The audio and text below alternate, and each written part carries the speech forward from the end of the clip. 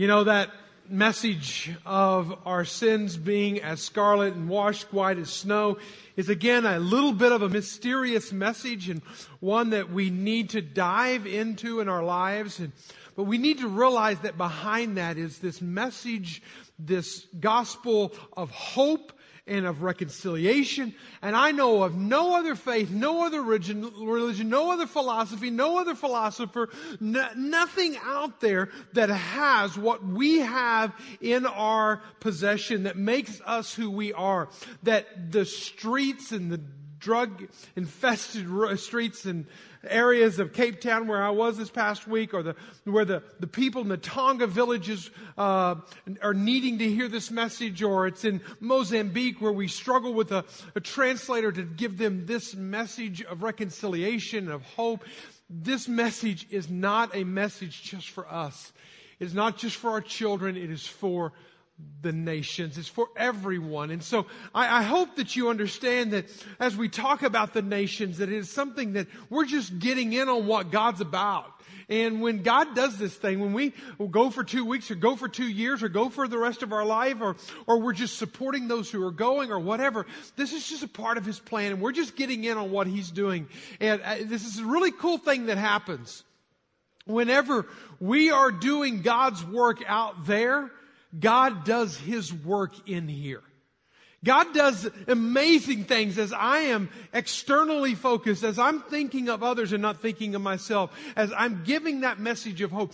God does incredible, amazing work out there as He's working also in here, in me. And this is so true whenever you go for an intensive 2 weeks. Now, this is not a sales pitch at all, but I just want you to understand that when we talk about making disciples that make disciples at Grace Point Church, we realize this. When over the past years that we've been assessing a lot of our church and where we're at and where we're moving and where we're missing it and where we're on target, and one of the things we have learned is that there's something catalytic that happens whenever there's this 2-week intensive dive in that can happen. That happen to everyone, but it happens in many, many, many people, that God does an incredible work.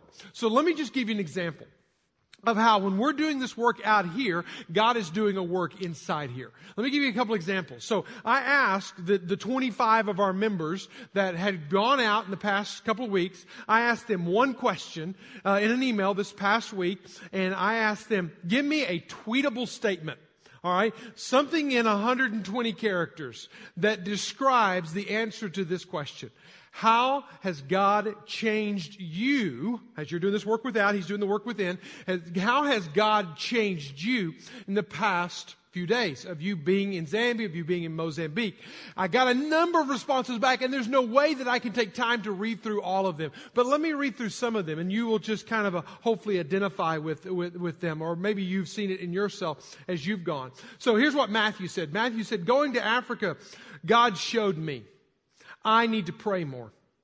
Trust God more. Thank Him more. Be obedient no matter what, and be on mission every day. This is a work that God was doing out inside of him as he was doing work. Matthew was doing work in the villages. Jeff said it like this, and Jeff was one of those who he sent me 3 paragraphs. And so I had to bring his down to a tweetable moment. So here's what I got from his. I need to get out of the driver's seat with my expectations and listen to what God's expectations are for the moment. I'm so much in the driver's seat of my life that I need to get out of the driver's seat, and I need to let God in the driver's seat of my life. God is doing His work within while we are doing work without. God is doing the great things. David said it like this, David, who's still over there. He said, this trip changed me by taking me well beyond my comfort zone, which was a common theme in a lot of people's, well beyond my comfort zone, yet not even close to God's boundless potential for my ultimate faith journey. I love it. Tiernan said this, and again, I'm not reading all of them. They're all on the screen. You can catch as many as you can. Tiernan said it like this, changed my perspective on prayer as I hit a spot where I could truly do absolutely nothing and had to rely on God's 100%. I love that.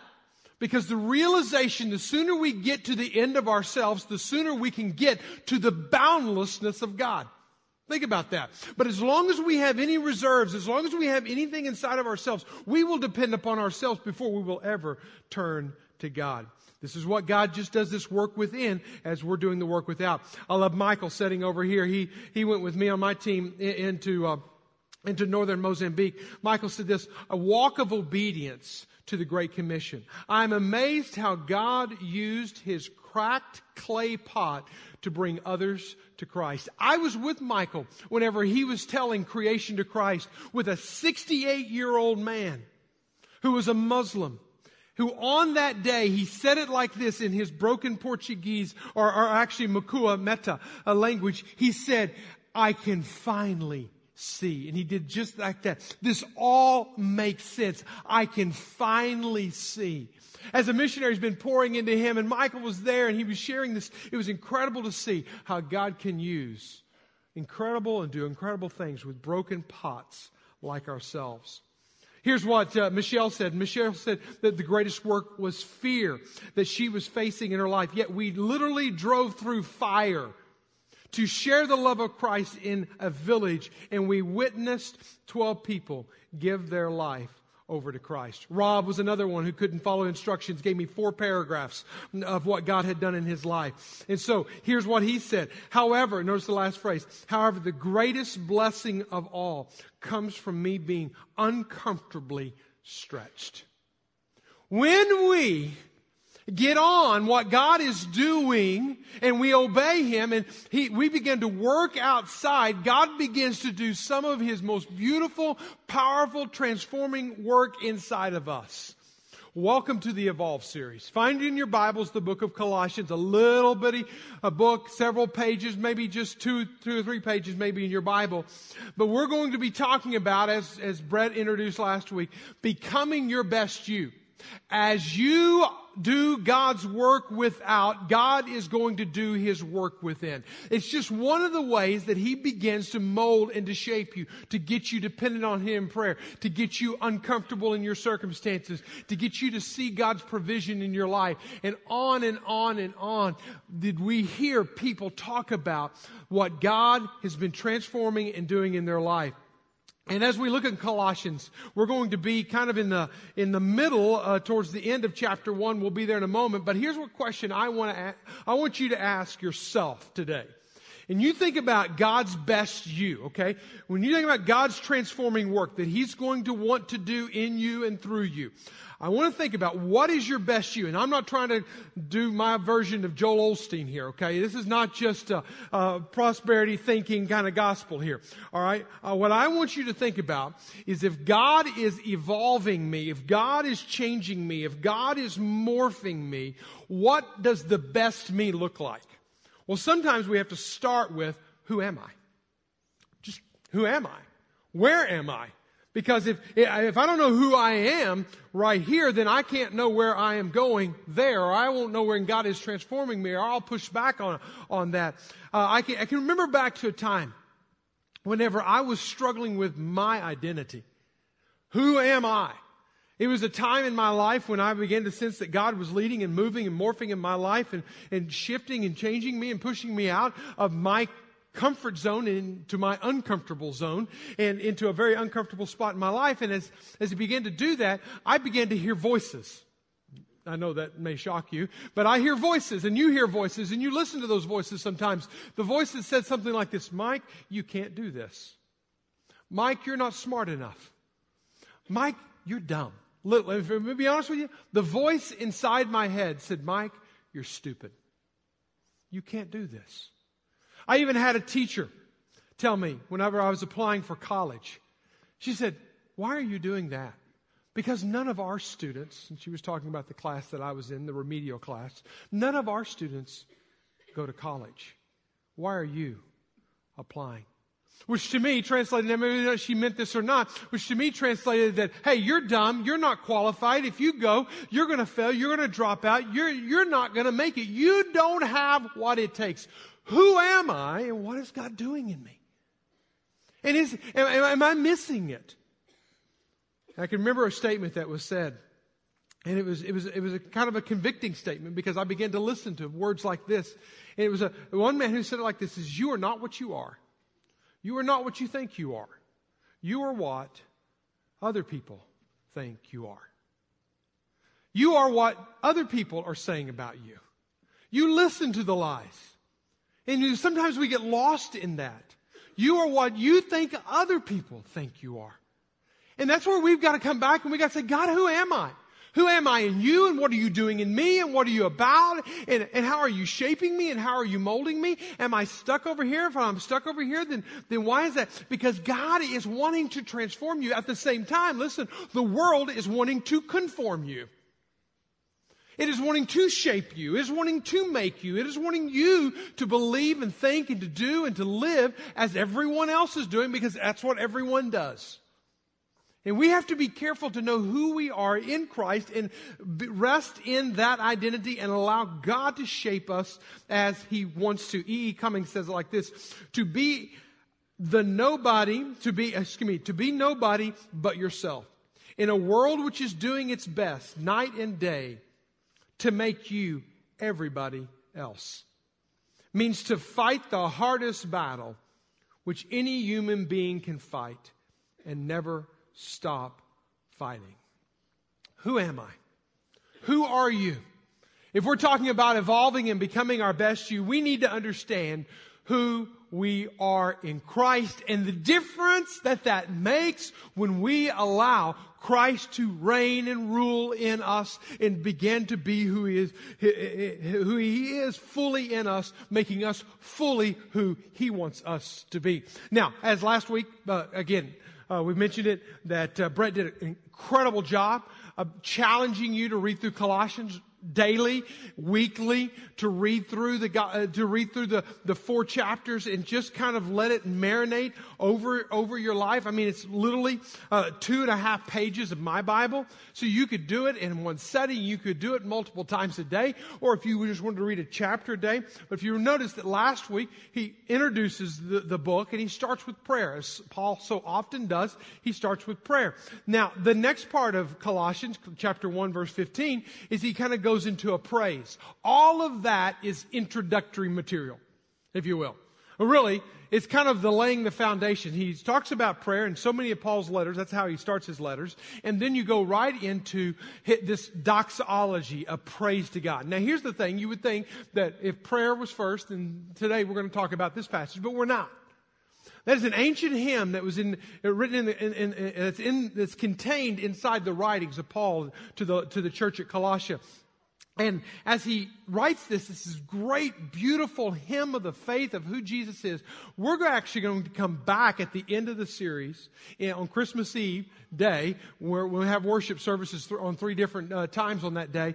We're going to come in and we're going to break down that praise. So this week, though, I want us to kind of dive into the next section. And we're just going to take it section by section as we read through this and piece it and weave it all together. But here's one of the things. Whenever you read the book of Colossians, the letter of Colossians, if you don't see Jesus more fully, if you don't fall in love with Jesus more deeply, you need to go back and reread this.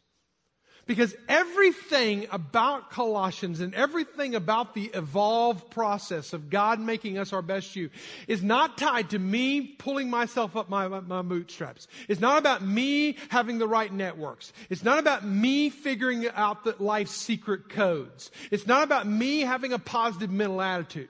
It's about me being in a relationship with Jesus and Jesus doing His most beautiful, powerful, transforming work in me. But who am I? Who are you? Let's start with that. Let's begin there. And let's just begin at the end of this doxology, of this praise. And let's understand who Jesus is and how He fits into the big picture. Verse 19 says it like this. For in Him, who's Him? Him being Jesus, all the fullness of God was pleased to dwell. Everything that God is, everything that God is about, everything that God believes in, everything about the fullness, the completeness, the comprehensiveness, the infinite God is contained in Jesus. All right? Now think about that for just a moment. Jesus enters into time. He puts on flesh and he dwells among men. He got tired at night. He stumped his toe. It hurt. He bled. He lived a life of a man, but yet he was still the fullness, the completeness of God. So when we talk about Jesus, we're not just talking about a good example. We're not just talking about a good role model. We're talking about the fullness of God. Everything about Jesus was fully God. Now, Colossians chapter 2 verse 9 says it like this, for in him the whole fullness of the deity dwells bodily. He mentions it twice, pretty much says the same thing twice. Again, emphasizing that Jesus is God. He doesn't just contain a little bit of God. He didn't just talk about God. He didn't just point us to God. He is God. So we've got to get that down big, plain, and straight. But now let's go on. Let's pick up reading in verse 20 as he's beginning to wrap up this hymn. And he says, through him, and through him, to reconcile to himself all things. So the fullness of God is in Jesus. And through him, to reconcile to himself all things, whether on earth or in heaven, making peace by the blood of his cross.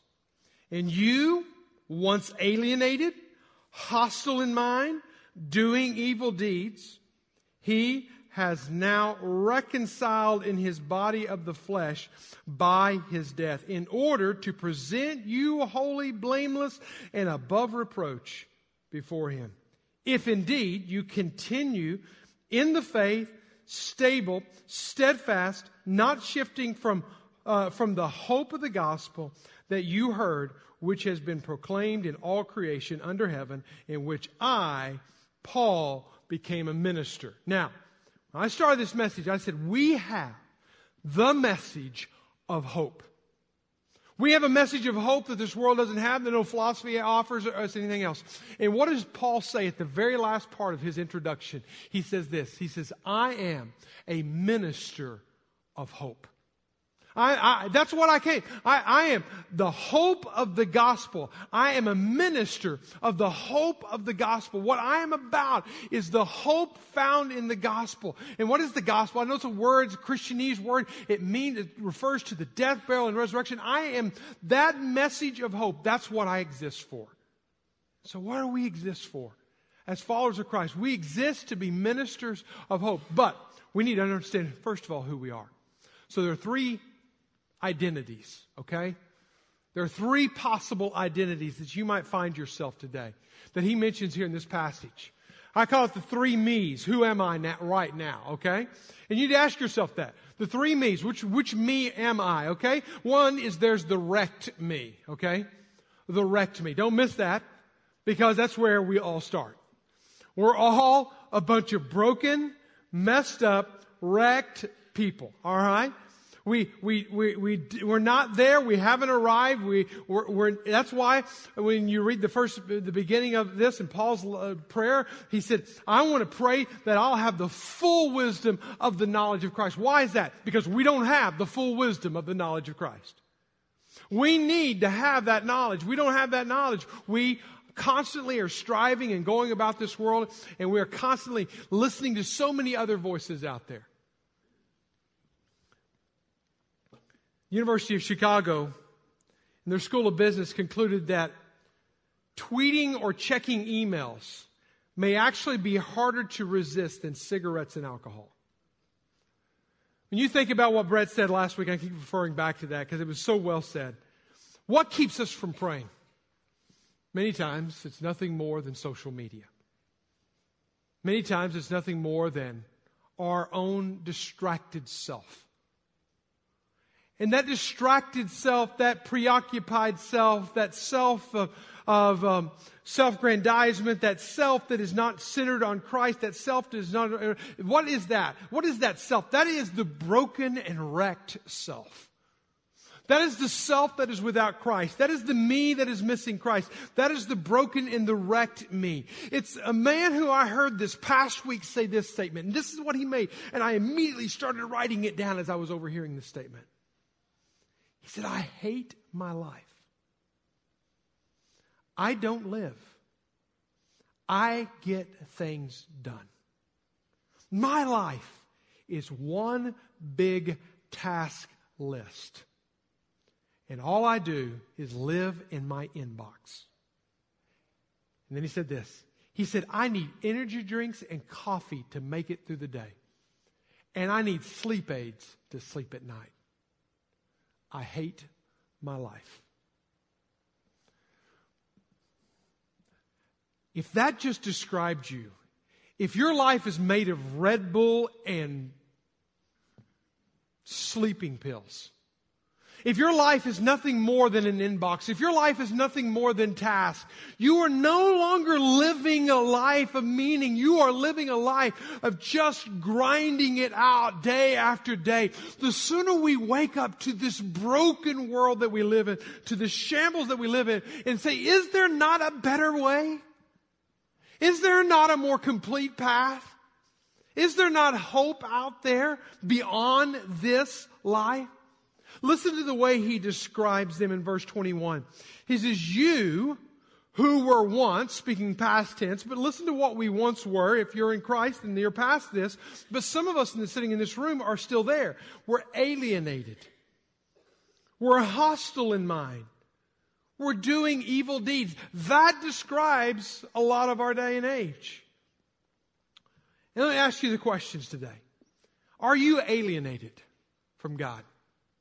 Are you apart from God? Are you separate from God? Ephesians 2 verse 1 says, you were dead in your trespasses and sins. Are you dead in life?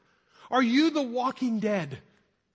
Living out your life, but it's not full and complete. Isaiah 59 verse 2, that our iniquities have separated us from God, that He no longer hears us. We are literally going through life on our own. We're wondering where is God. We're wondering where life meaning is. We're questioning the existence of God. We're lacking so much. We're lacking an intimate relationship with God. Where does this come from? When we talk about our congregation, you guys, you completed a survey at the first of the year that basically answered this question for us, that about 11% of our people feel like they have an intimate relationship with God. Now, I realize that there's a lot tied into that maybe we've not helped you in that process, or maybe you've not helped yourself in that process, or maybe it's because we have new believers in our church, or maybe it's because 71% of our people who come to Grace Point Church have come from an unchurched background, and they're still trying to figure this whole connecting with God thing out. But here's what what you need to wrestle down today. Am I with God and God with me, or is it like this? Or is it hide and seek with God? I don't know where God is, and He never answers my prayers, and I'm not in pursuit of Him. I am alienated from God. Or are you aligned with God? Alienated or aligned? Intimate or disconnected? To be alienated is to live the wrecked life. To be hostile. Do I live with unresolved anger in my heart? He said, you're hostile in mind. There are some people, and you know some of these people, and you might be one of these people, okay? Who literally is constantly, you have to assess yourself, constantly has inside of your heart a constant temperature of anger. You're angry with life. You're angry with your spouse. You're angry with your kids. You're angry with your job. There's just this simmering, ever bubbling hostility inside of you. Where does that come from? How do I get rid of that? How do I move beyond that? Where does this random shooting stuff come from? This racial tension, this workplace violence, these wars that we have, and these Twitter wars that we have. Where do they come from? Unless there's hostility that is simmering deep inside of us. Does your life model that of a disciple? Because if you notice what he said there, doing evil deeds. What do we say about being a disciple of Christ? A disciple is one who is becoming fully obedient, multiplier, following Jesus. That means in my life, I am fully aligned with Christ, or am I alienated from Christ? If you continue in my words, Jesus said, then you are truly my disciples. Is there anything in my life right now that is not in balance and that is out of balance between God and I, the wrecked me. But I also want us to understand that there's a reconciled me. And I hope that some of you are here. But some of y'all are living in the wrecked me, but some of y'all are maybe tiptoeing into the reconciled me. And we need to understand that life is painful and people are painful and circumstances are painful. But here's what I want you to think about for just a moment. I want you to think of the person in your life that has caused you the greatest amount of pain. All right? Now, I don't want your blood pressure to go up in this moment here, but I want you to think about them. The greatest amount of pain in your life. And here's what I'm going to bet. It's somebody you're related to. It's somebody you're connected to. It's somebody that you share a lot of history with. But that person. I want you to zero in on them for a moment. And I want you to think about this concept of reconciled. What will it take? Let's not talk about reconciled first. What will it take for you to forgive them? Let's not talk about reconciliation, okay? We're just talking about forgiveness. Forgiveness is you releasing the offense, okay? They may never change on the other side, okay? They may never change their ways and they may never repent of their ways, but you forgive them whenever you release them. And I'm not going to hold it against them any longer. But the problem is a lot of people do not forgive. A lot of people refuse to forgive. You hurt me, and you won't even tell them. You'll just simmer in that hurt and that pain. You've heard the phrase before, bitterness is drinking the poison and waiting for the other person to die. Whenever you live in a state of unforgiveness, a lack of forgiveness, you live in that state of bitterness. Now, when I forgive someone, I can do that and they would never change. So here's my offender. I can forgive them and they never change. Because forgiveness is them not changing, but me changing. Me releasing them from their offenses. Me letting them go. See, at the very root of the word forgiveness is the word give. I choose to give you your life.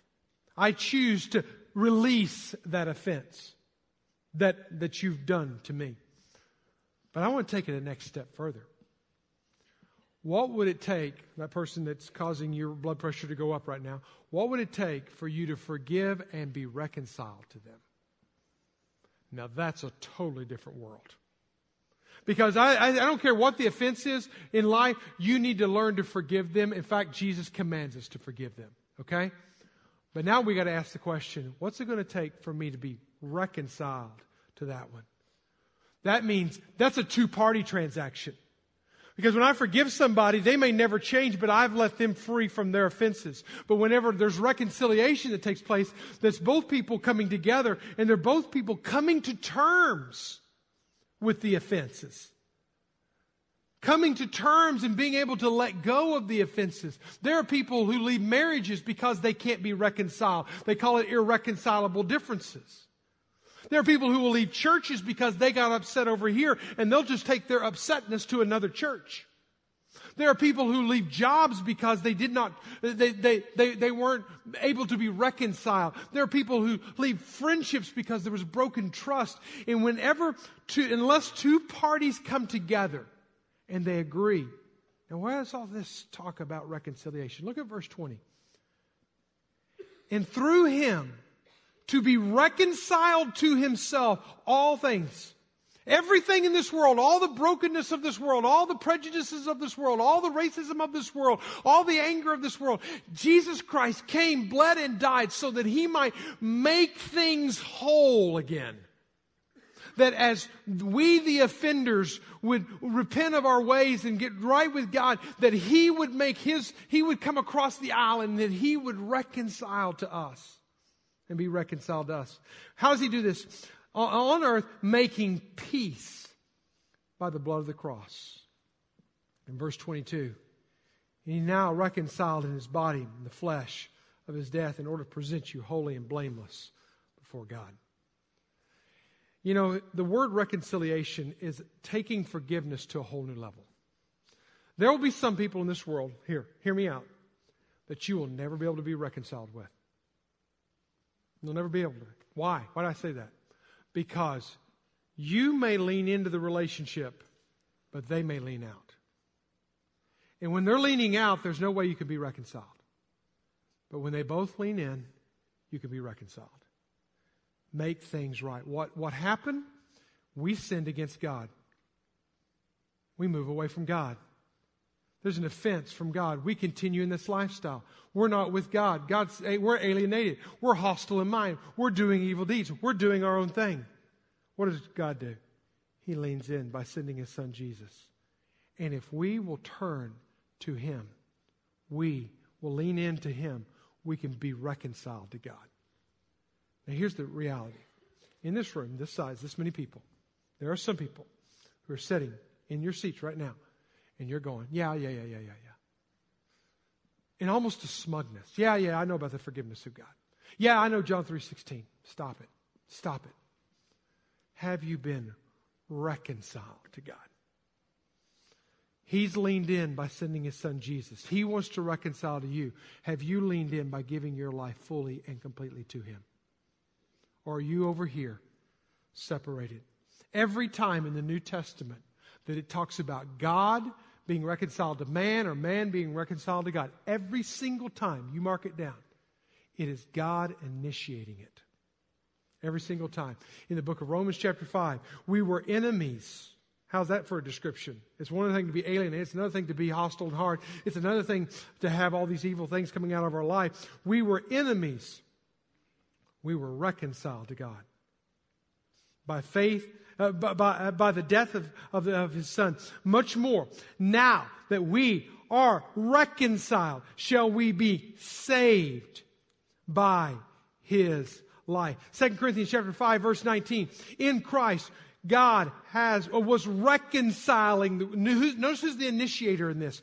God was reconciling the world to Himself, not counting their trespasses against them, entrusting to us the message of reconciliation. So we become reconcilers once we've been reconciled to God. Are you living the wrecked me? The reconciled me? Which is that when I enter into that relationship with God. That time that I'm justified. That time that I'm made right. The time that things are made right between God and I. But that's not enough. That's beautiful. And this starts the music playing, and this starts life living, and this is the beginning of it all. Moving out of the wrecked life into the reconciled life is a beautiful thing, but it doesn't end there. For some in this room, that's where it's ended. I'm in a relationship with God, but it's gone no further. This is where I want to enter into the whole message, the whole series. But then there's the best you. The best me. Where God is taking the reconciled, the wrecked, the reconciled, where is He taking it? He's taking it to the best. He's taking it to where He's wanting to present before God. This where He redeems and He reconciles and He reclaims us. And when He does this, when He reclaims us, you become beautiful and useful. You become what God intended you to become. You become this person, this individual that God looks at and He says, you are beautiful and I'm going to use you in this world. Now, I don't know about you, but I know this time of year we all kind of dress up in outfits and look funny and goofy, and it's a time for the adults. I think Halloween has become more for the adults than it is for the children. Because what we'll do is we go to Goodwill, Salvation Army, and what do? We start buying these things. And we get to play dress up for one day out of the year. See, kids can do this any day of the year, and they're just kids being kids. But we as adults, we get dressed up and we act like kids. And it's our chance to dress up and play dress up. And so what do we do? We go to what I used to call flea markets, okay? They're not called flea markets anymore. They're now vintage markets, okay? There's entire shows out there on how to go to a vintage market. And what do? We're not buying junk. That's what I call it. We're reclaiming it. We're giving it meaning again. What was one man's junk becomes another man's treasures.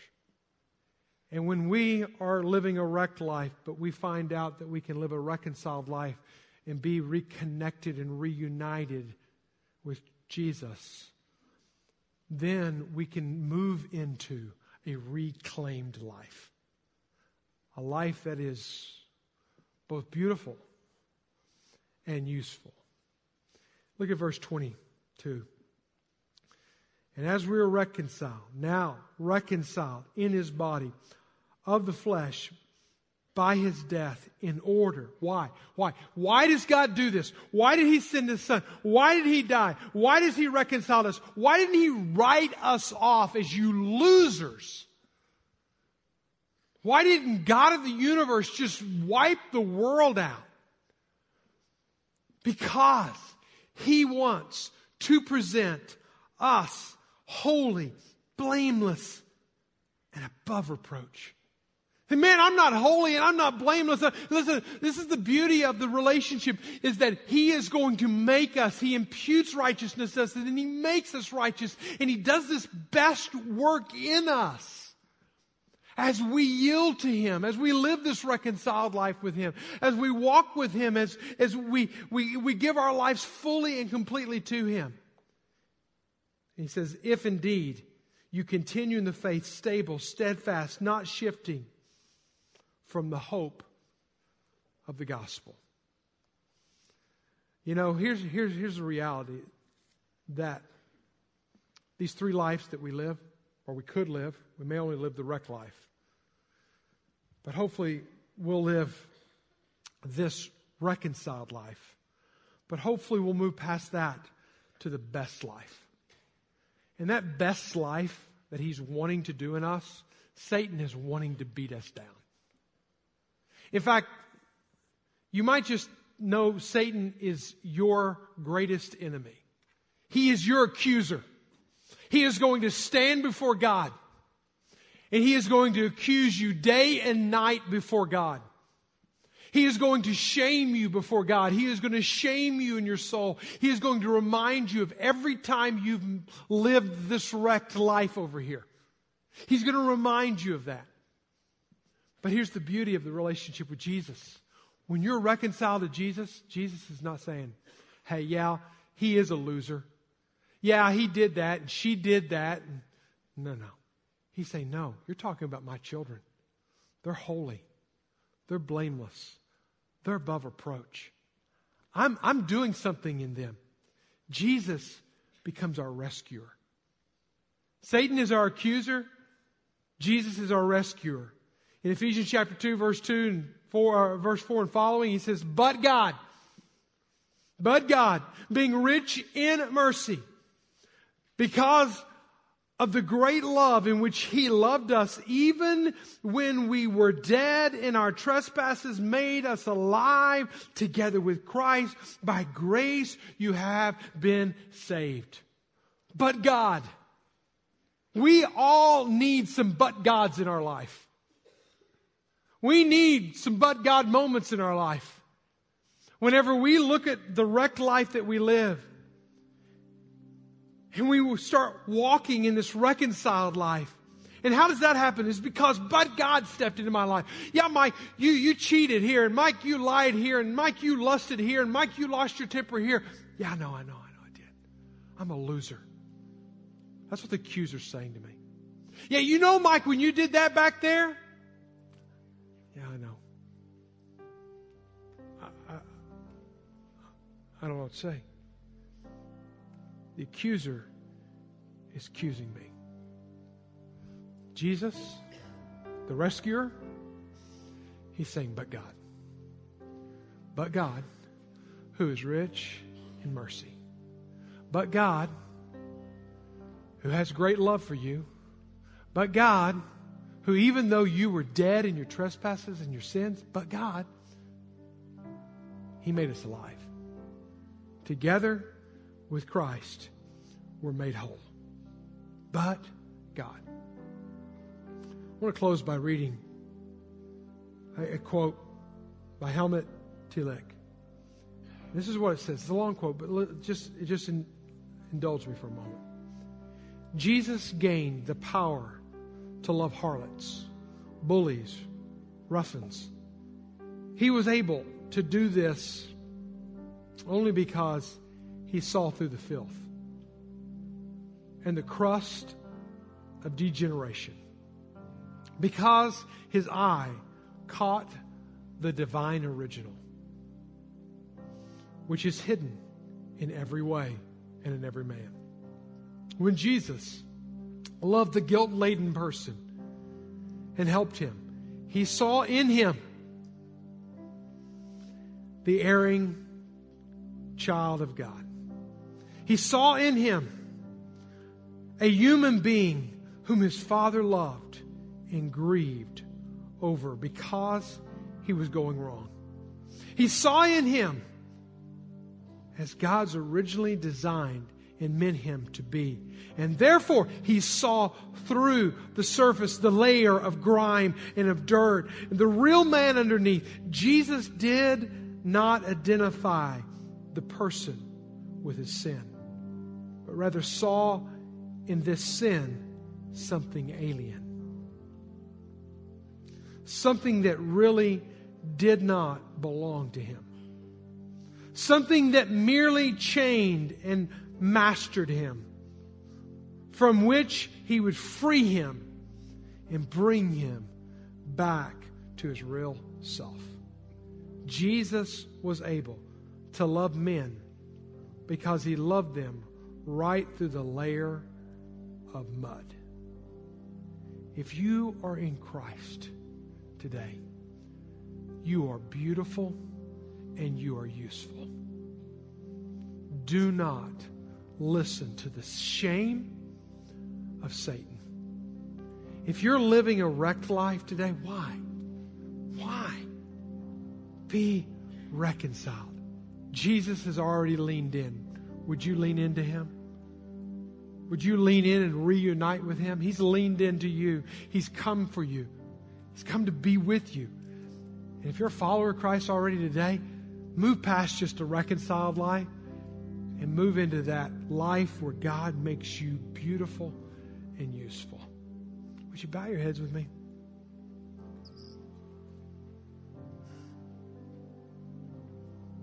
Who are you today?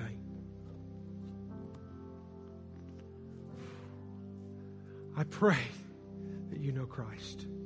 You know him as the reconciler of a broken relationship. He more than wants to forgive you. He wants to be reconciled to you. He wants to not only forgive your offenses, but he wants to be in an intimate relationship with you. Father, you know the hearts of everyone in this room. You know where we're at and where we're not. You know who's living the wrecked life and who's living a reconciled life. And Lord, who is living the best life. A life that is holy, a life that is blameless, a life that is above reproach, not because we got there on our own, but because you called us, made us that way. Lord, would you do a forever changing work in us and set us free from the mud and the filth of a broken life to be free in you, Christ.